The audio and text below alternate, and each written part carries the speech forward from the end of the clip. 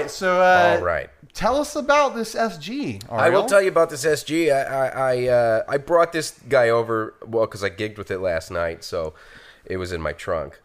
And that's convenient. I used to really be an SG guy. Like when I first started playing, it was just because I loved Angus Young and I loved the look of the SG. And at the time, I was 12, 13 years old, and all my friends were, lusting after Strats and Jaguars and Les Pauls. And I was like, well, I'm going to go for the SG.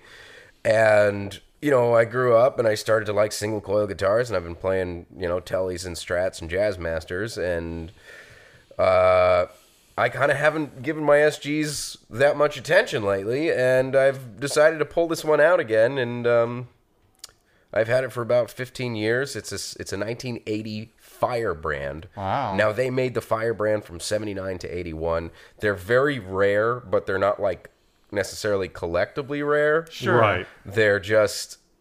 They didn't make a lot of them. I've never seen another one in person, and I've never seen them on eBay or Craigslist or anything. And I looked just to see what the average value is. I bought it about 13 years ago for $600. And it was one of those things where I went over and I didn't fall totally in love with it, but I was at the guy's house and I already had the money in my pocket, and I kind of just wanted another guitar, so I just got it. And I've had a number of SGs over the years, and I currently own two. So the Firebrand was 79 to 81, and then it got taken over by the series. Remember, the Les Paul, the SG, which is pretty much the same thing without the etched Firebranded logo in the headstock and the, what would you call it, pitting? Yeah, it's got kind of like a natural pitting feel to it. Yeah. But then it's also got this spray paint splatter on it. Yeah.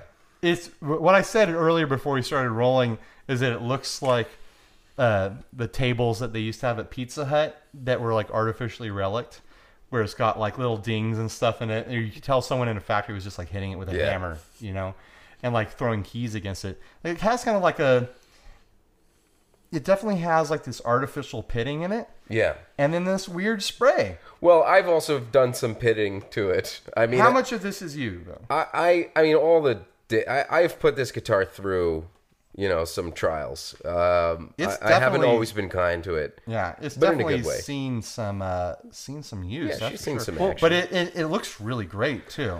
We are talking about a guitar here that's 35 years old, Ryan. So next time you look in the mirror, just think, how much have I done to this body? It's older than me. 35 years. The frets look really nice. Yeah, I mean, the thing, the few things about this SG compared to your SG standard is, first of all, it's a little bit lighter in weight, so you can really run around with it. But to counter that, the neck is so big. Yeah. And I forget about this neck. Every time I pick up this guitar, I'm like, oh, this neck is such a pain in the ass. And, I get used to it after a few minutes. I like it. It's beefy. Yeah, it's really beefy. But last night, I subbed in for an AC/DC tribute band, so I was running around as Angus Young. Oh, you were Angus this time. Yeah. Nice. And you usually Malcolm? I'll do both. Okay. It's a living. To play Angus, to try to play like Angus on this neck is really challenging. But it's the closest SG that I own to something that he would use, so I had to use it. The other thing I noticed about this that sets it apart from other SGs is where's the output jack? It's hiding. It's hiding. It's hiding back down there for some reason. I wonder why they chose to do that rather than the standard. Yeah. And the switch is in the wrong place. The switch is almost where the output jack normally is. The switch is normally right there. Yeah. Do you like it right there? How does that feel? It never occurred to me one way or another. I think it's easily accessible. Yeah. Sometimes where switches are a big deal to me. Like if I need to be able to shift gears in the middle of something. Obviously with Angus, you just keep it on the bridge the whole time. Yeah, no kidding. But the volume and tone controls, I was thinking of swapping out all the tone caps and stuff, but then I said why. It sounds fine. It sounds fine. great. It plays great. Yeah. I think it's a really nice playing guitar. I was having a great time with it. Sounds really good too. Are these the stock pickups? Yeah, I believe so. I forget what they're called. They're not standard PAFs, but they were They're a little hotter. I forget what they definitely have a higher output. They have a weird markings on them. These markings, What these kind of ancient weird markings. 1H and 4H, and then it's got this weird T shape on it. Well, maybe they're somebody T-buckers. I didn't look at them. What's a I didn't T-bucker? really look at them that closely. So basically in the early 80s, Gibson had like what they call T-tops or T-buckers. It was just like an era of pickup they did. They're kind of like actually a desirable pickup now. Hey.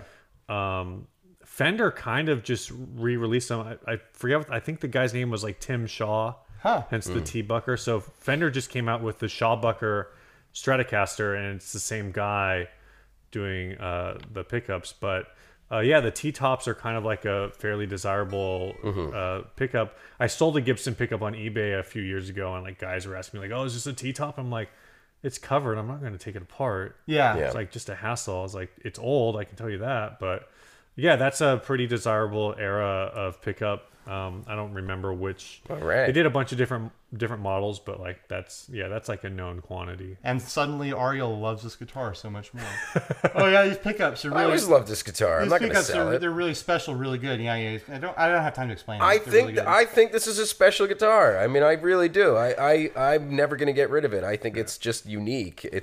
And it's funny about those pickups because they are dark too. They're louder, Right. Yeah. but they're darker than your standard PAFs or whatever comes on a standard SG, which are generally pretty jangly and bright for a Gibson. And these are very dark. But I kind of learned how to dial this guitar in and learned that it actually kind of the way the pickups are set up is that it allows you in the studio or live to like really work the tone of your amp or your pedals if you feel, if you need to work your pedals. I mean, it really has a lot of versatility.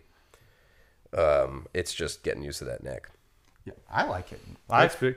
I've probably got a bigger hand than I you. have small hands. Is it bigger than like a typical like It's not that Gibson? different. Really? Our hands aren't I think that it's different. That's enough I'm difference. like a tiny little baby. I have tiny little baby hands. I do have small hands. I cheat a lot when I play like. Yeah, but then so does bar Angus. chords. Yeah. He's probably a lot smaller than you. Yeah, that's right. I cheat a lot. That's he's a tiny little man and has tiny little hands, but I don't think his necks are this big. So is this neck? Would you say it's just abnormal for SG, or because it feels pretty Gibson to me? Really? But then most of my Gibson experience has been more with like Les Paul style guitars. Yeah. Which maybe I don't know if it's designed to be closer to that. Maybe it's bigger. I don't know. It feels bigger when I compare it to my other SGs. Right. Anyway. Okay. Yeah. I should have brought the black SG because that would have went Batman really. SG? Yeah, that would have went really well with his PV caster. We only need one black guitar per Okay, session. I'll bring it next time. I can only handle so much black guitars. Yeah. I could have pulled out my Duosonic, but that's black too. Ugh. Ugh. All right, we got any parting words for this? I don't think so. I think this is a cool guitar. I'm glad you brought it by, Ariel. Yeah, it was a great player. These I feel like could be kind of like the next hidden gem kind of a thing. Mm-hmm. They've just kind of jumped over that 30-year mark. Yeah. It would be a good guitar for me to look for as my birth year guitar. There you go. Find an 81, There you go.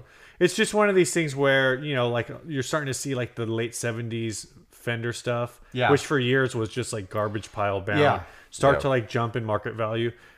These ones are the Firebrand and also the Paul kind of suffer a bit because they're like so off the rails and it was such a short period of time that they made them. But I could definitely see these taking off, like not huge numbers, but you said you got this for 600. I would guess they're probably like 800 to 1,000 right now if you can find one. Cool. But that's the what is this Antiques Roadshow? That's the Antiques Roadshow portion. Okay. Of this episode. Also, it's got Spurzels. Yeah. I noticed. Did you put those in or No, the previous owner. But funny enough, every SG I own has Spurzels, so everybody That's got hip to it, which is Gibson tuners from these eras are the worst. They look great. Especially on SGs where the body's so thin, it's so hard to keep in tune. It fits the aesthetic of it. I really like how aged the knobs look. Yeah. Like you don't often see knobs that are legitimately have like a yellow to them. That's natural, That baby. are like the clear speed knob type, you know? Right. And you were commenting on the your natural little bit of relic right there. Yeah, I've not been kind to that area of the guitar. You digging deep into it, huh? Mm-hmm. All right. Well, this thing's fun. I had fun playing it. Yeah. Thanks for watching, guys. Bye. See ya.